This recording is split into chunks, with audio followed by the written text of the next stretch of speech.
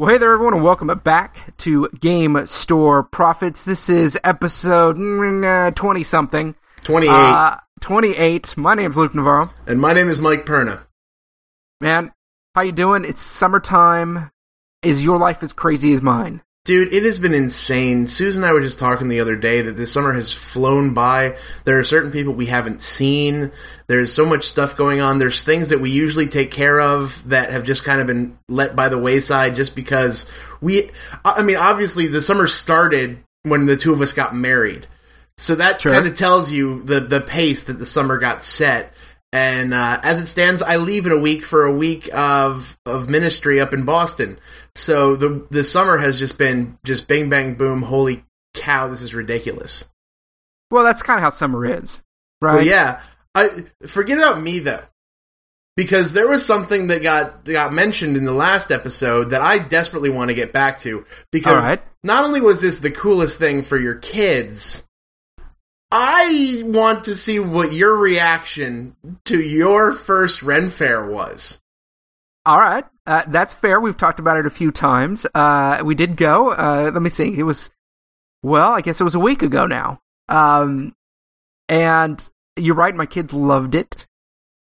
I did see the picture you posted of your little girls sitting there with bows and arrows. Yeah. They made out like bandits, so to speak. Yeah, because you made out like cut purses, so to speak. Yeah, I'm sure you totally were like, oh no, you can't have that awesome thing that I kind of want. Yeah, I've spent a small fortune that weekend and spent, I guess food, but other than food, spent none of it on myself. I didn't come away with anything. My kids came away with it all, but that is the nature of parenthood. So, I gotta tell you, I mean, I was prepared, I thought, but now here's the thing, right? I live on the central coast of California. It's a gorgeous area, right? But there's just not very many people here. All right, I know most people think about California, they think about LA, they think about San Diego, they think about packed freeways, and that stuff's there, and that's actually where I grew up, but that's not where I live now. I live kind of out in the middle of nowhere. And San Luis Obispo, where the Ren Fair was, I mean, it's a decent-sized city, but it's kind of a standalone city. Does that make sense? Uh-huh. There were so many passionate people at this thing, it blew my mind. It's a Ren Fair, that it kind of draws them out. I mean, like, I'm talking, it had to have been 10,000 people. There were a lot of people there by the end of the day. It was pretty quiet in the morning. We actually were there, like, pretty much right as it opened. But and just the level of costuming, I've been to a lot of cons, man. But the level of costuming puts all but the very best, cosplayers to shame. So you went to a good Ren Fair. I guess. I mean, this was, and I'm talking about the attendees.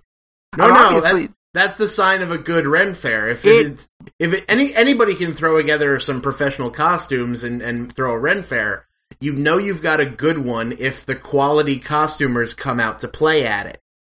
And, I mean, these people were, I think, about as authentic as you can get. You're seeing people walking around in full-on chainmail, a lot of barbarian, Viking kind of vibe going. Mm-hmm. And there was there were requisite pirates, which is Did you have anybody talk to you in character? I love it when they do that. Oh, absolutely. Like, I'd say at least half of the people there were there in character. Nice. They had their pirates, which I think really is just an excuse to not wear very much. True. Yes, there are lots of breastages. That's a little disturbing, but I suppose that's the vibe. But it was actually pretty cool. I'll tell you though, I was disappointed in one thing, and that is that there just wasn't very much to do. There wasn't much hands-on kind of stuff. There was an archery thing, but unfortunately, because the archery thing was one of the few hands-on thing, the line Lots was of like people were waiting for it, ginormous. But for the most part, it was a swap meet. I mean, it was a sale of really incredible handmade stuff, but it was basically just a sale. I would have liked to see more. I was kind of disappointed we saw a couple of shows. One of them was amazing. Sort of a juggler, jester kind of vibe. Awesome. Some were just not very good. One of the worst magicians I've ever come in contact with, so not fun. So on the one hand, like, just being in the vibe was very, very cool. On the other hand, I was a little disappointed by the execution.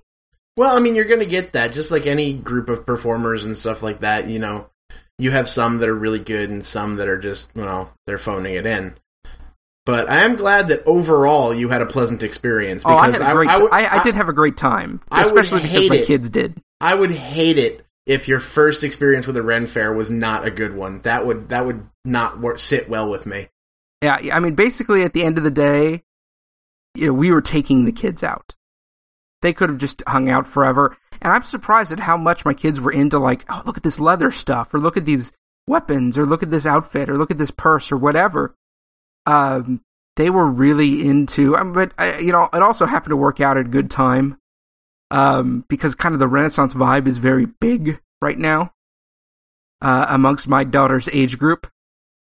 And so that was really worked out well. My oldest daughter is very into King Arthur right now, so that worked out really well. Nice. We're reading Redwall, so that kind of... Oh, yes! I love Redwall. That vibe. And so that kind of overlapped really nicely. So yeah, I mean, it was a really good time. Afterwards, we're actually on the bus to kind of be bussed back to the parking area, and the kids are, you know, like after 30 seconds on the bus, they're just sacked, right? They're totally worn out. My wife kind of looked over at me and was like, this was a really good plan. And so, yeah, it was an awful lot of fun, and we're definitely going to go back next year. And after describing it to my parents, they're like, well, we're going to totally come up and go with you. So, yeah, I think it's going to become part of the tradition, that's for sure. That is very cool. I sent you the link to the one Ren Fair that apparently they've made How to Train Your Dragon live, which I so desperately want to go see. And they took one of the dragons to a local Renaissance fair. That's awesome. And I just saw pictures, like still pictures of the How to Train Your Dragon there in the middle of this Ren Fair. Coolest thing ever. It was actually kind of fun. This Ren Fair happened to take place relatively close to a reserves base. Okay. And so a couple of times through, we got very low-flying helicopters going over, and the entire place just went nuts. You know, calling out dragon people mounting towers, getting ready to defend the place. It was pretty amazing. I think also something that was happening that I really wasn't quite understanding was I think that there were guilds there.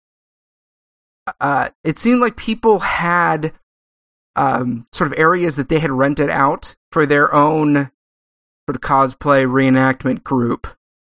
That were sort of private pavilions. And so I was kind of interested to know what that was about. You know, but it was interesting. Those were clearly the people with the best costumes, the most involved in the whole process. I'm very happy. You've given me good news.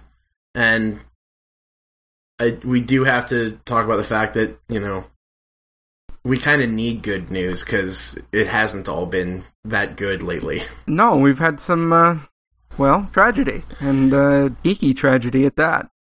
Sadly, when the tragedy happened in Aurora, and we had already pre-recorded that episode, that's why, if you were wondering why we didn't mention it, it's because it was pre-recorded. We were even kind of slow to mention it now, just because of the fact that it's been in the news, and it's been... We didn't want to be just another voice who was opening up the wounds again, but at the same point, we can't do this show and not talk about the fact that especially as Christians, we need to pray for these families. And the hardest thing I've ever heard lately that somebody said to me is that you have to be open to the fact that you have to pray for the guy who did this. And even as I say that, a little bit of bile hits the back of my throat because I don't want to say that. Because I was one of the shouting masses that says that this was a disgrace and an inhuman act. And it was, but it was perpetrated by a human. And I can't take my theology away from the fact that all humans are made by God in the image of our Creator and therefore need redemption. And I don't know. I've been trying to wrap my head around this the whole time. And there is no wrapping your head around this. There isn't, but that doesn't stop me from trying because that's how I roll.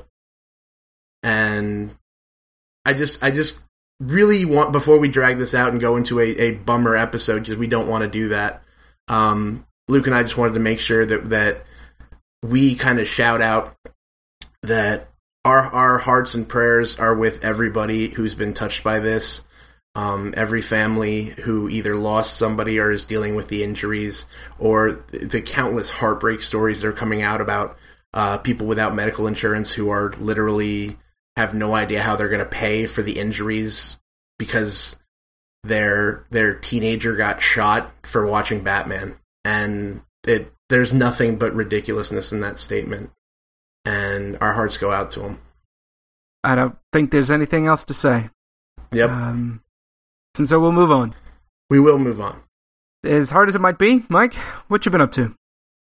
I have been trying my hardest to do lots of different things. I'm planning, I'm writing, I'm trying to get a job in a church. I'm sadly not going to see Batman. I want time to see reasons, or because it's been spoiled for you, or because you hate the Batman? No.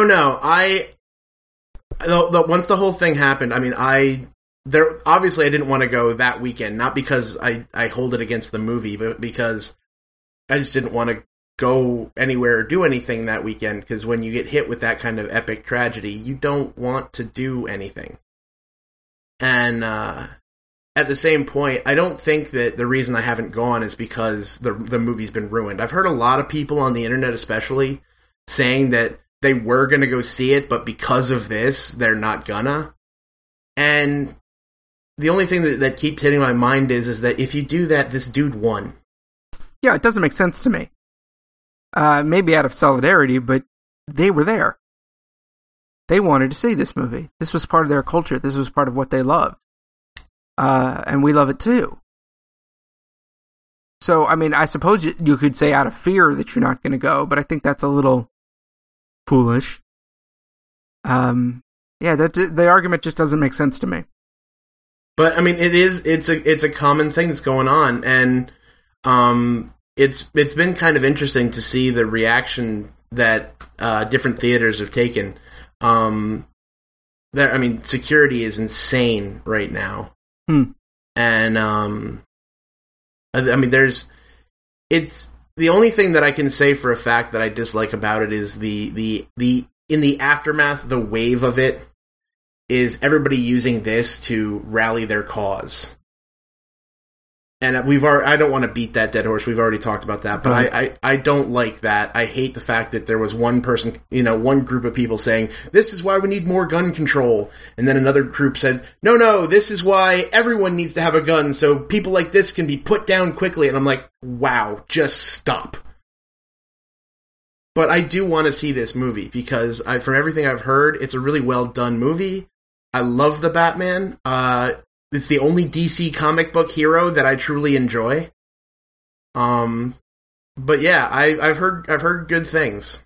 I've been busy. What about you, Luke? Do you have any plans to see it? I haven't seen it yet. However, I did buy my ticket. So, tomorrow I have a rare fun day. Nice. I am heading off to San Jose. I'm going to spend the day there doing several things, one of which is seeing, and this is very specific, seeing Batman in IMAX in 2D. In 2D. By the way, not easy to do, just no. with that combination. So yeah, I'm going to I bought the ticket, an extraordinarily expensive ticket, by the way. And I'm going to go see it in IMAX, and I have to do it in 2D. I have a fairly serious astigmatism that makes 3D just not work. I'm with you on that. It literally doesn't work. Never mind the fact that it's not pleasant, but it doesn't work anyway, so I don't even get the cool factor out of the not pleasantness. And so, yeah, I'm going to go see that tomorrow at about 3 o'clock. So I'm looking forward to it, and also going to have some other good fun times while I am out. My life is somewhat similar to yours, I expect. I am literally surrounded by cool stuff.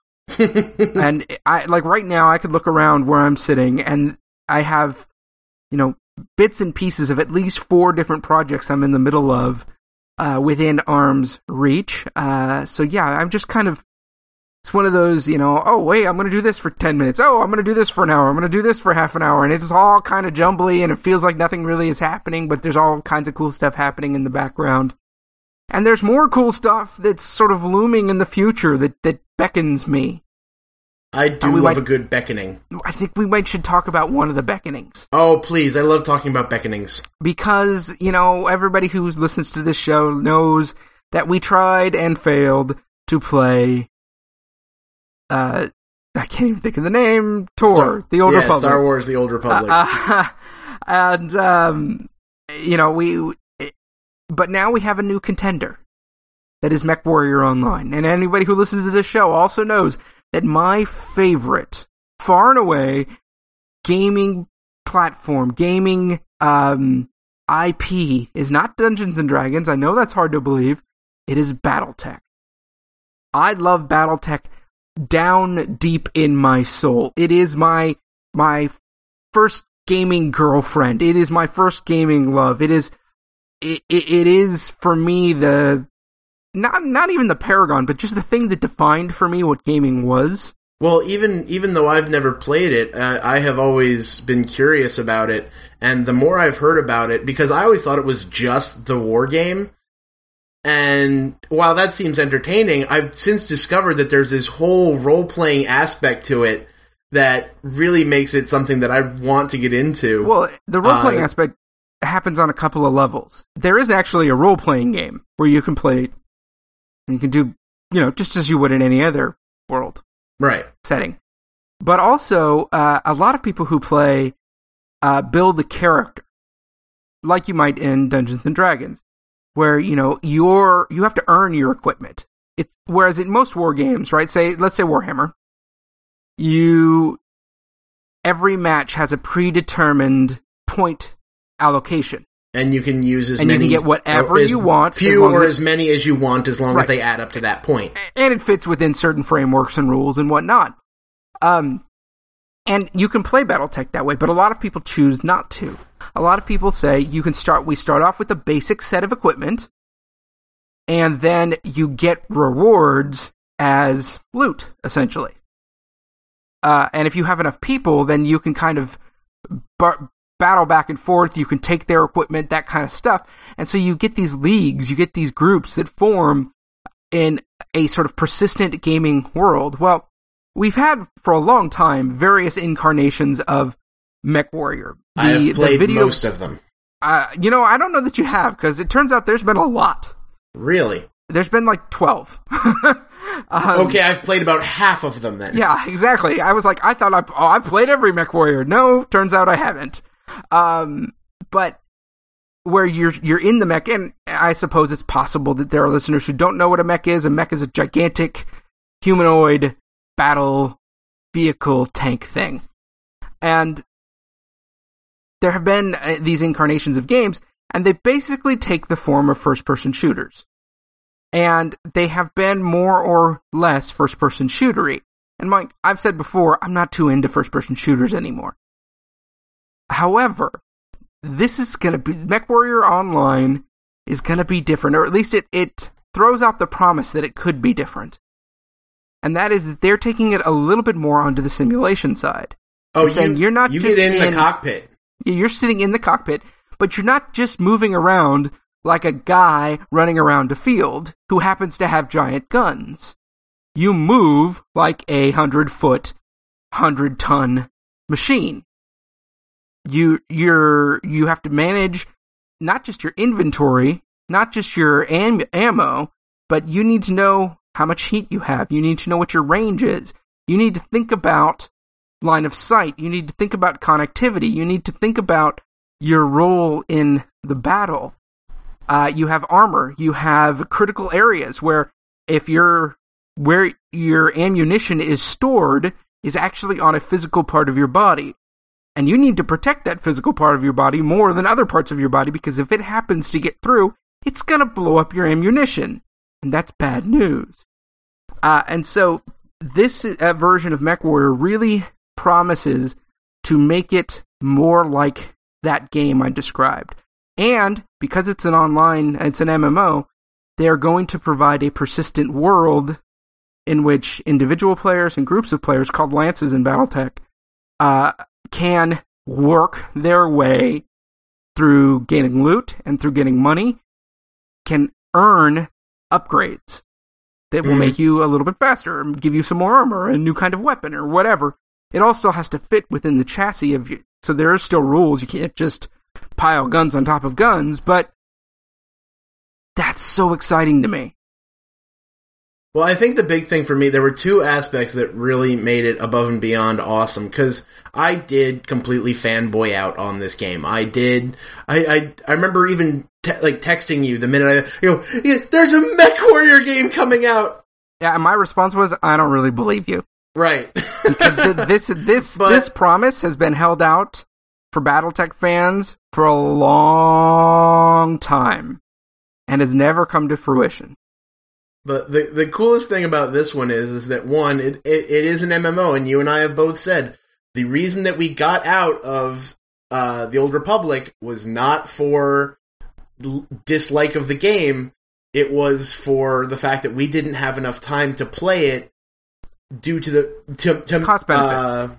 What's the wording I'm looking for?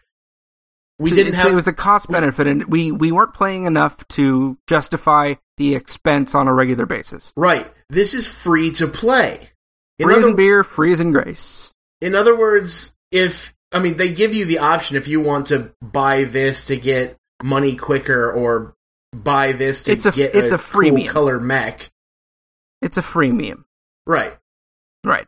But you can play this game for free. That is instantly going to sell me on, yes, I would be willing to give you the half hour I have here to game, or the 40 minutes I have here to game, because I no longer feel like I have to justify an expense. The other thing that I liked about it was the idea that I've been kind of following a developer blog. Right. And they're talking about, if you talked about your videos, role folks, in the game. Dude, the game is not simply go in, kill other guys, get out. No. It's also not just work your way up until the biggest mech and the biggest gun. Right. Because there are things like spotters, right, who go in and identify where a mech is so that somebody else can identify, I need to get my gun at this angle. Right. So there are guys who map out the battlefield. There are heavy artillery, big old honking mega mechs, but there's so many other options. So let's describe this, right? Let's say, Mike, you and I are in a lance together, and we come up against another lance. And let's say they're playing the old-fashioned way. Let's get your biggest, baddest dudes and just load up the field with them. Okay? So let's say that, we're playing on a map, there's a valley down, and we look out and there's two giant mechs coming at us. Well, we could also mount two giant mechs and just slug it out and see who has the best twitch skills. Yeah, I don't like that kind of game. But the other thing we could do is we could put one of us in a super fast mech, so fast that it's actually difficult to target him, and another one with a huge bank of long-range weapons can go hide behind a mountain. The little mech takes off into the valley, strafes right past the big guys, making it look like, oh no, he sees him and he's running. No, he's not. He sees him and he's kiting. He's engaging them to get a good target lock on them. And once you have that target lock, you can relay that information to the big guns in the back who fires off his jump jets, gets up so he has a quick line of sight, fires off his rockets, and drops. All of a sudden, these two big mechs that are standing in the middle of the valley get hit from out of nowhere. That's amazing! A couple other cool things that I've seen. They're going to have legit leadership in this game. Oh, yeah, they are. So, check this out, right? You have somebody, whoever, and it's generally whoever is the most highly ranked player, but you can pass it on. It can be other people, and you can specialize in these kind of things because you also upgrade your character. So you can specialize in roles. But what they've described is individual players within may not have line of sight to each other, may not have communication with each other, but there is going to be a leader, the general, if you will, the guy on the hill in the back.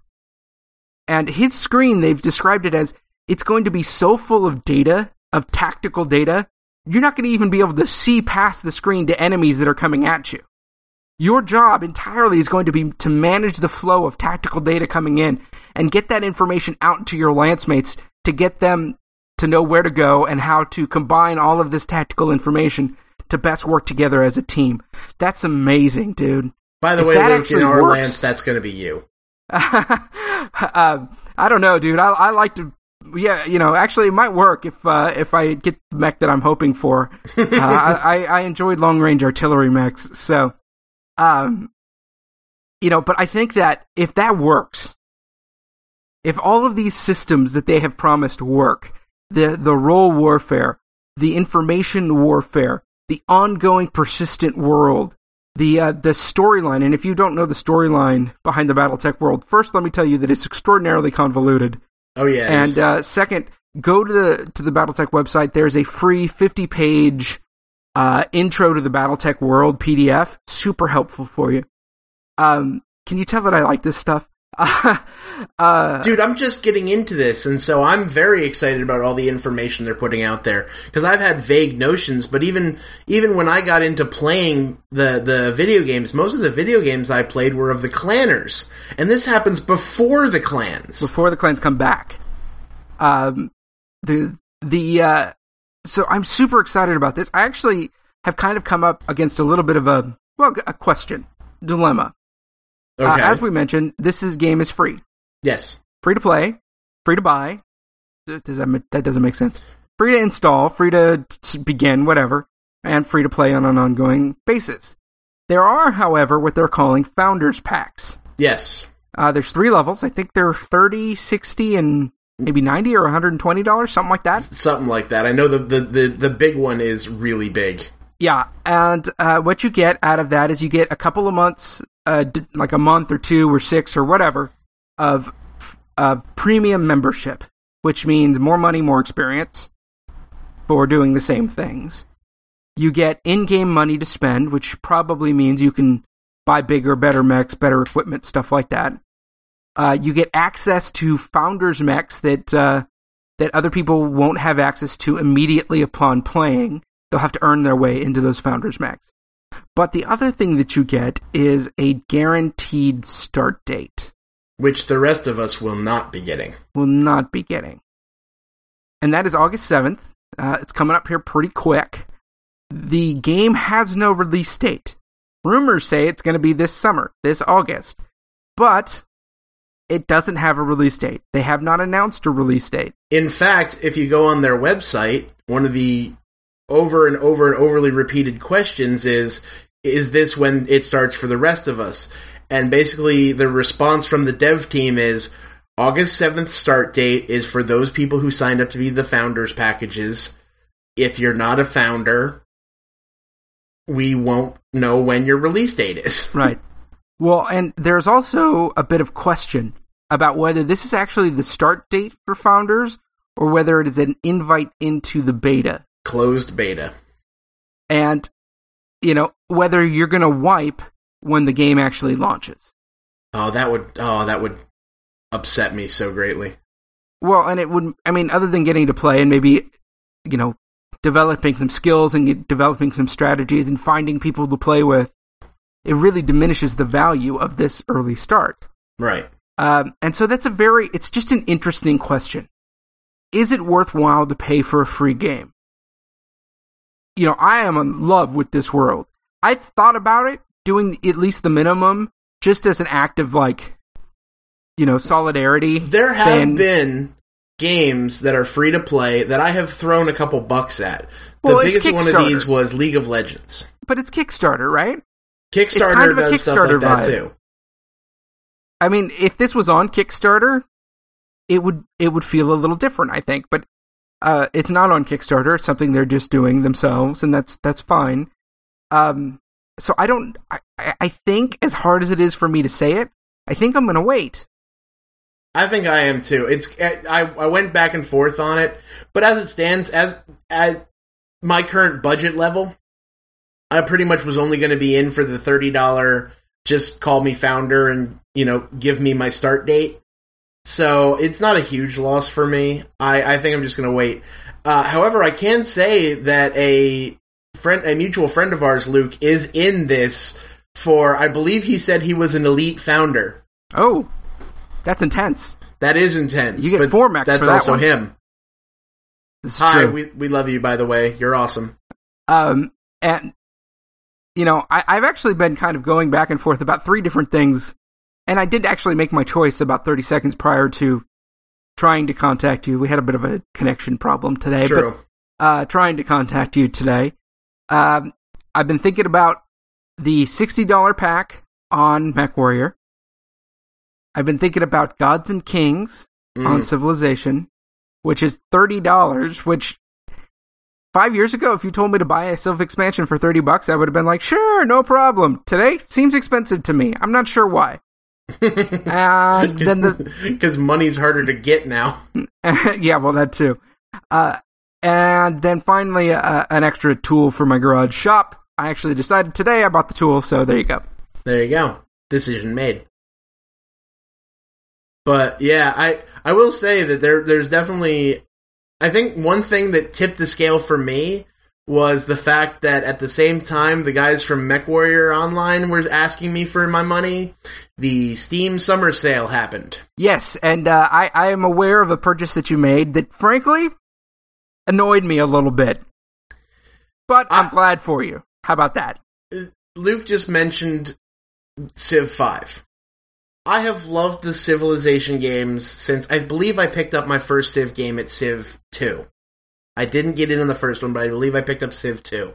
I have loved these games. I did play the first one, just saying. And I die all the time in them. But I don't care. I have so much fun watching Persia run all over me. And I love the irony of being conquered by Gandhi. I absolutely love these games. But, however, it was budget. I couldn't afford a $60 Civ 5 when it came out. So I'm being the good little geek that I am and checking the Steam Summer Sale every day to see what the deal is of the day. And there it was. Civ 5, Game of the Year Edition, $13. That's ridiculous. Anybody who saw that and didn't buy it is a fool. That's an amazing deal. You can't even get Civ 4 for $13. So, yeah, I jumped on that like crazy and made sure that happened. But I always loved the Steam Summer Sale, not only because you get your hands on these really epic, huge, big title games that are really cheap price, but also because I really like looking at the indie games that either get displayed during the summer sale or, at the $15 or $20 range, you're kind of like, I don't know if this game's going to be any good. Right. You give it to me at 75% off and it starts becoming more along the lines of a $5 game. $5 game, yeah. Oh, I'm going to pick that up. Or if you put them in, say, a Humble Indie bundle. Yes, I love the Humble Bundle because not only is that is win-win. Can we put a link to the Humble Bundle on the page this time? Well, because they keep doing these over and over again, where they'll just bundle stuff. Like I think the last one was music. Actually, it wasn't even a game; it was music. But they just bundle this stuff up, and they say you can pay whatever you want for it. And all the money goes to charity. In fact, the Humble Bundle guys have kind of teamed up with Child's Play, which is one of my favorite charities ever, started up by the Penny Arcade guys. and the money goes to Child's Play. So that's win-win. You get awesome games, and kids get to feel more human while sitting there in chronic care in hospitals. That's win all around. But the Steam sale is a great time to pick up these indie games because I want to support the independent developer. I know several. I was telling you before we started recording, there was a guy who I met today, and it's fun because he might be listening to this because I told him about the podcast, and he seemed to like it a lot, and his wife was kind of elbowing him, saying, yeah, this sounds like something you'd like. But we were talking about the game that he's coming up with, and it sounds really cool, and it seems like something that I really want to see made.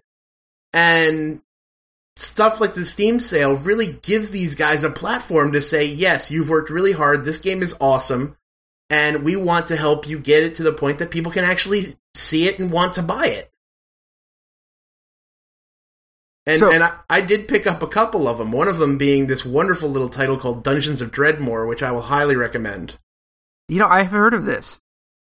It's a great game. They've really done a lot of work in it, and it's really fun because it doesn't take itself seriously at all. But at the same point, it's a really challenging game. You get to pretty much make your own kind of class based off of different skill sets. And so some of them range from the really obvious stuff, like you're really good with a sword, or you're really good with wearing armor, or I can use fire magic.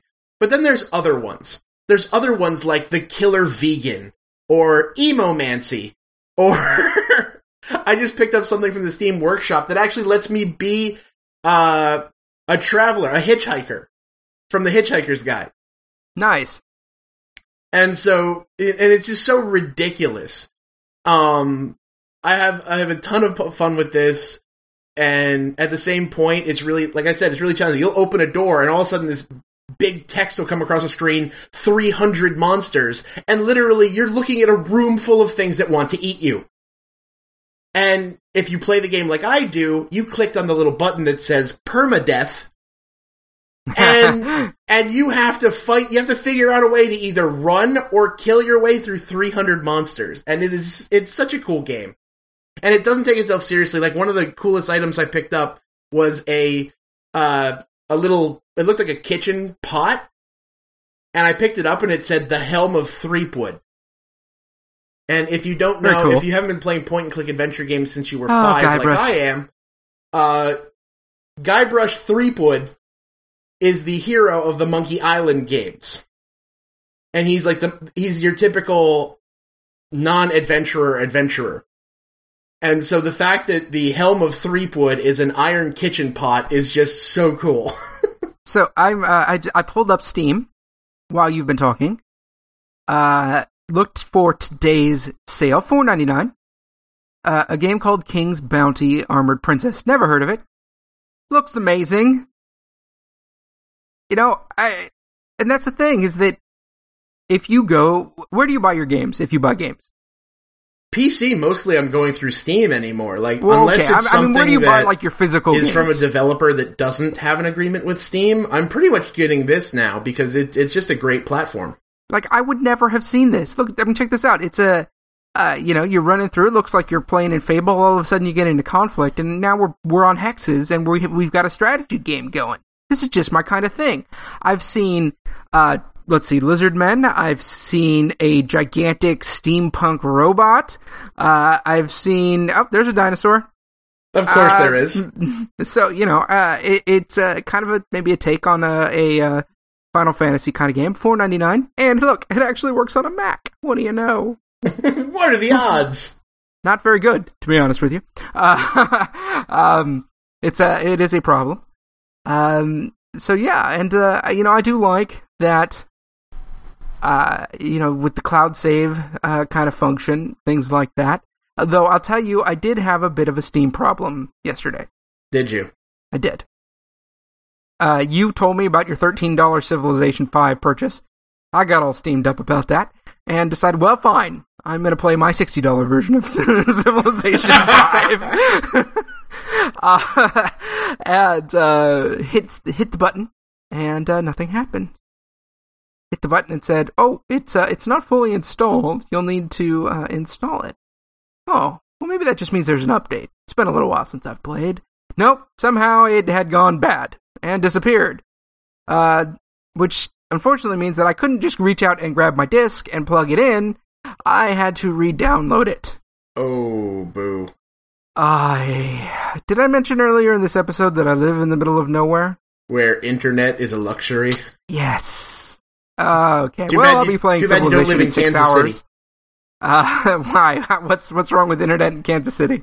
No, nothing. They're getting the Google connection. Are they the ones who are getting the fiber? Oh, Google connection. Yes, that would have been nice. Play it in 2 minutes. No, play it in 6 hours. However, my Japanese are doing just fine. The Mongolians have started to encroach on my territory, and they're bigger and stronger than me, so I don't know what I'm going to do about that, but we'll see. We'll see. Yeah, so that's kind of where I'm at. Too much cool, not enough time. Well, the thing that really got me about this, Luke, was the fact that, and it could be loosely based around the sermon that they had this morning, I start looking at these indie gamers, and I start thinking about all the different ways that people look at these sort of passions, these sort of drives, these sort of dreams, really, and want to just squish them. Sure. You're going to spend 3 years designing a video game and you don't work for a company? Are you crazy? You're going to spend a few years writing a novel and then releasing it as an ebook? To get a couple of bucks every time somebody picks it up? Are you crazy? You're going to spend time developing woodworking or leatherworking or silverworking skills and then travel around the Renaissance Fair circuit and sell that stuff? Are you nuts? Yeah, I think I know what you're talking about. Right. The thing that has gotten to me about it is the fact that I see such a connection with that, and the way that happens when we start saying, I really think God is calling me to this. Are you going to take your vacation time and travel to South America to work with some orphans? Are you crazy? Are you going to spend every Wednesday of your life working with junior hires? Do you know what junior hires are like? Are you crazy? Oh, yes, I know exactly what junior hires are like. Now, I see, and it's funny, too, because I know the example you use is perfect, because I had to use a week of vacation time, not this coming week, but the following week, to go to Boston to work my butt off and sleep on a concrete floor with a bunch of junior and senior high school boys. That's not as fun as a cruise. That's what I'm spending my vacation on.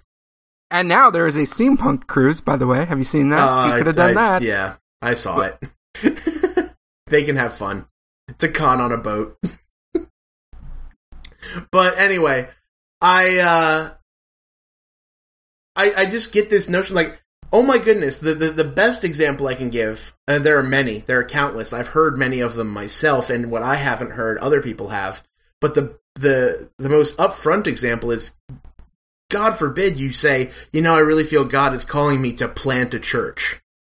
Because there are people who love God who will look at you and say, I think you're being an idiot here. Because it basically means spending a significant amount of time questioning whether or not you're going to have any income at all, and if you're going to have any impact in the community. And Luke, you can speak directly into this. Oh yeah, I spent about 7 years working to plant a church, and I planted a church that didn't take. So you know full well what it means to the risk behind saying, I think this is what God has for me to do. Absolutely. And, that is what God had for me to do. We did incredible ministry. Church just didn't happen to take. It didn't take off. I'll give you an even better example. I have a friend, we'll just call him a friend, who was a missionary, moved his family across the world. Things didn't go well. Okay, came back home. He was a pastor. Spent a few years as a pastor. And then couldn't keep doing that anymore because he knew he was called to go back.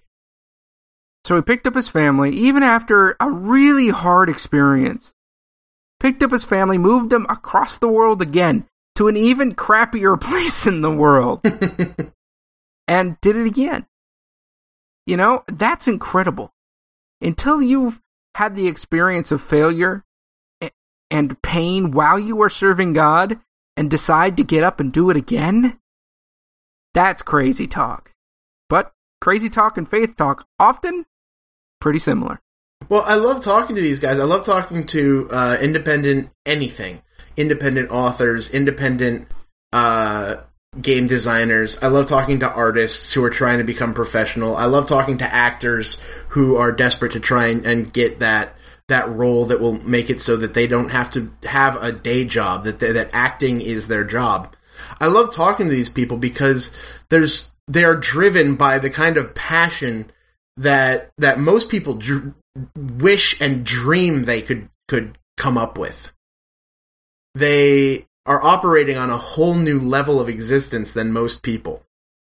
And I think there's definitely going to be a time when what should be a common occurrence really is going to become more of a driving force, that we're going to start seeing that to do the Christian thing is going to be a lot more difficult to do passively. It should be, but I also live in a world where I observe things. And so I know there are a lot of people doing the whole Christian walk passively. And I think it's going to be harder and harder to do that because there's going to be, especially with all the stuff that happens in the news lately and all the ridiculousness, and this guy shouts louder than this guy. And I think that it's going to become really difficult to say, I'm a Christian, and be ready to come with all the garbage and the good stuff, but there is garbage that comes along with that.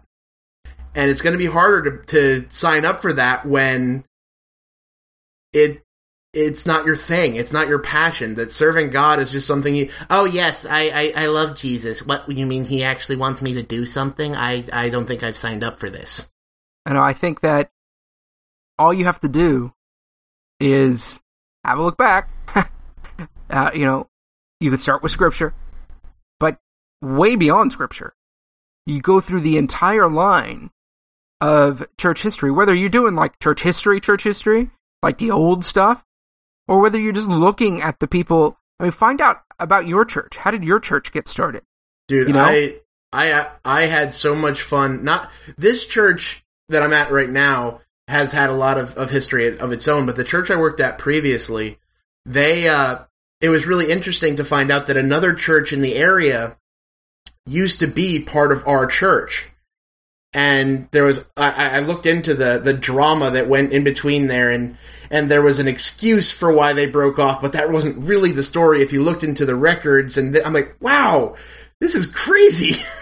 Yeah, well, and maybe you're even at a church right now and you're listening, and you're at a church that's kind of annoying to you right now. A lot of people are. But there is a good chance that somewhere, someplace in the past, a group of adventurers decided to go out and to start this church. Right.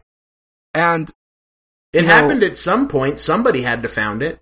Well, and every ministry that you look into, we look at huge ministries now. All of those started with one guy with a passion, with a dream, maybe a girl too, and said, hey, I'm going to go do something stupid.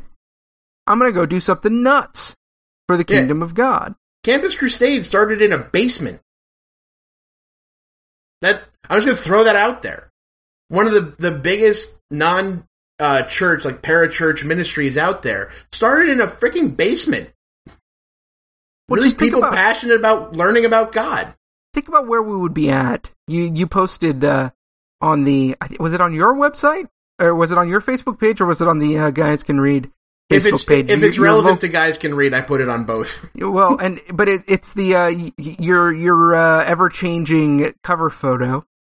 Yes, Gary Gygax. We celebrated his birthday on the 27th. Well, just imagine where we would be at if Gary Gygax didn't do something bonkers. 30 years ago. Oh, yeah.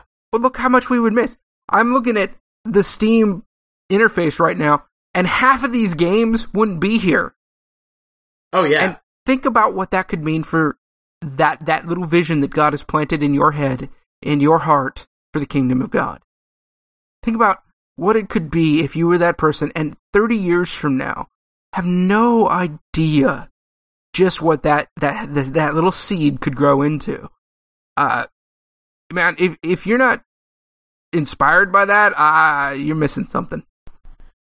Well, it's true, and I will say again and again and again that if God is calling you to something, it probably won't be easy to see that happen.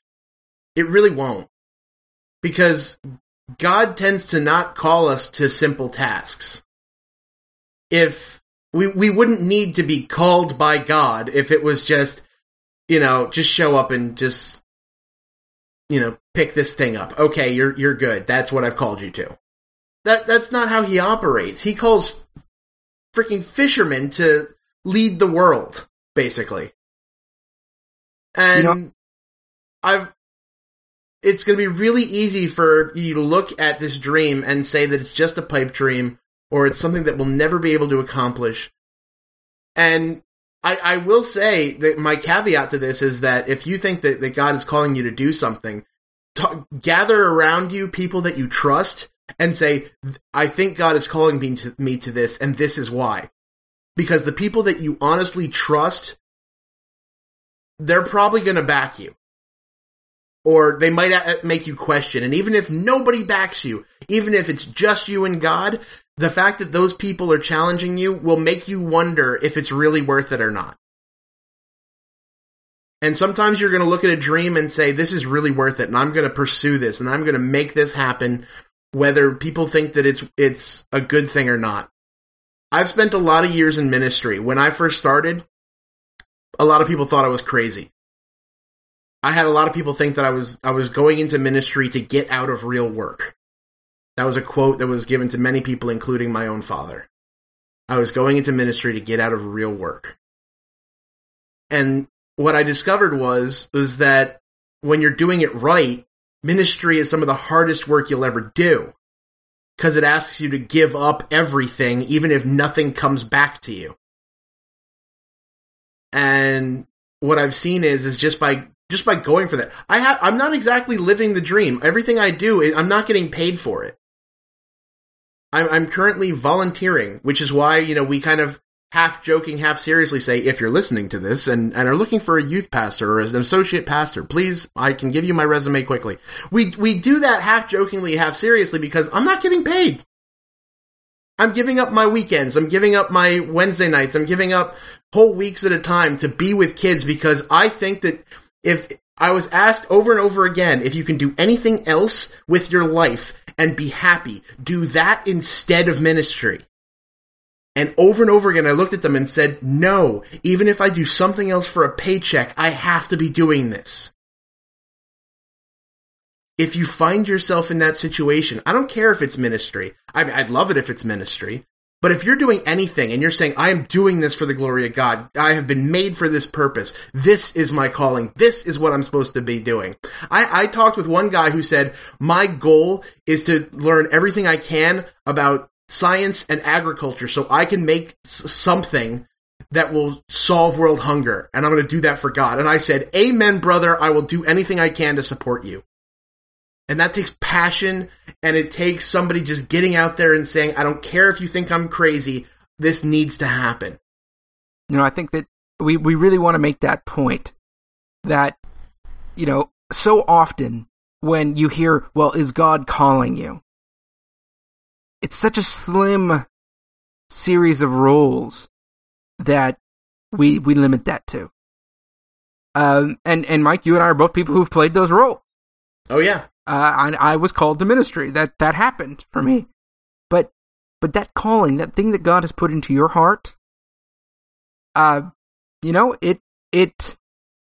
doesn't have to be a pastor or a missionary or a Sunday school teacher. If it is those things, awesome! We're completely support those things. We're glad. But maybe it's you want to write a book. Maybe it's you're going to make a video game. Maybe it's that you really like to make cupcakes. I don't know. Maybe it's that you want to accomplish a certain task. Whatever it happens to be, that I believe that God puts things in our hearts, and if we listen, that God puts things in our hearts for a reason. And, what we're trying to encourage you to do today is take that seed that He's put in your heart and just give it a little bit of water. Give it a little bit of fertilizer. Let's get this thing going. And you may have to chase away the crows if we want to keep going with this farming metaphor. You may have to pull out weeds. You may have to add all sorts of stuff to this to make it work. You might have to re-envision or replan or say, we put this over here, but if we put it over there, it would be much better and it would get more sunlight. I mean, you might have to rethink your dream and redevelop it, but if you just keep at it and you have that passion and you give that up to God and you say, you know what, I'm doing this because I was born for this, I promise you're going to see amazing things happen, even if it's not the thing that you thought it was going to be. All right, Mike. I know that you are busy pursuing your callings. And how can folks find out a little bit more about those callings? The big thing, as always, is going to be tinkerstory.com. It was fun because I just got a tweet from somebody who's writing another story called Tinker.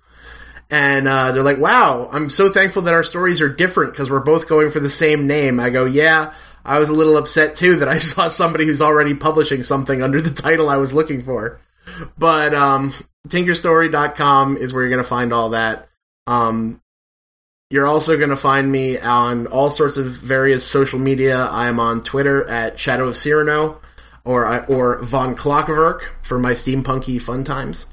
I'm also on Facebook. I'm also pretty much everywhere you want to find me. I can also write the blog for our kind of overflow blog, where it's stuff that doesn't quite fit here, either by time constraint or and it's really kind of hard to talk about this in a radio style format. It's Perception Check. It's perception-check.com. And if you email us at GameStoreProfits@gmail.com, I'm the guy who checks that email. So definitely email us. Let us know what you want to hear. We are happy to talk to anybody and everybody who listens to us and wants to be part of this community. A community that's grown pretty ridiculous, hasn't it, Luke? Yeah, I'm excited. 15 countries, Luke. 15. We're big in Europe. I don't know. I don't know what's up with that. Apparently, the Germans love us. One of the cool things that's happened recently is I completely revamped all of the hosting strategies for all of my various projects, which meant that for the first time, Game Store Profits got its own host and its own domain, and gets to live in its own part of the world, the internet world now, which means we can find out a little bit more about you, and we are so excited for everybody who's listening, and I just love that there are people around the world who are geeks who follow God. That's pretty cool. That's so cool. So, Luke, how can people learn about you and learn a little bit more about this fun little family that we're building here? Well, to be honest with you, I am virtually invisible these days. You on have the internet. Kind of dropped off the internet map. You can follow me on Twitter, at Luke Navarro, or at Fat of the Land, FATTATHELAND. But, just a warning, I am so busily involved with all of the things that I'm doing, most of which are fairly analog things, that I really haven't had a whole lot to say as of late, but still would love for you to follow me. I'll follow you right back, and then we can internet chat. But I do check every single day our Game Store Profits Facebook page. And so if you would like to talk to me, that's probably the best way to do it. If you'd like to talk to Mike, if you'd like to talk to other fans of the show, go to facebook.com/GameStoreProfits. And you can also go to GameStoreProfits.com or send us email at GameStoreProfits@gmail.com. We are so thrilled. I would say it in many languages, but I don't know very many languages, so we are so thrilled. I know a couple, but I would butcher them, and so I will respect your languages and just say, You guys are awesome. As always, remember that God is the game master, and no matter how those dice fall, the game plays on.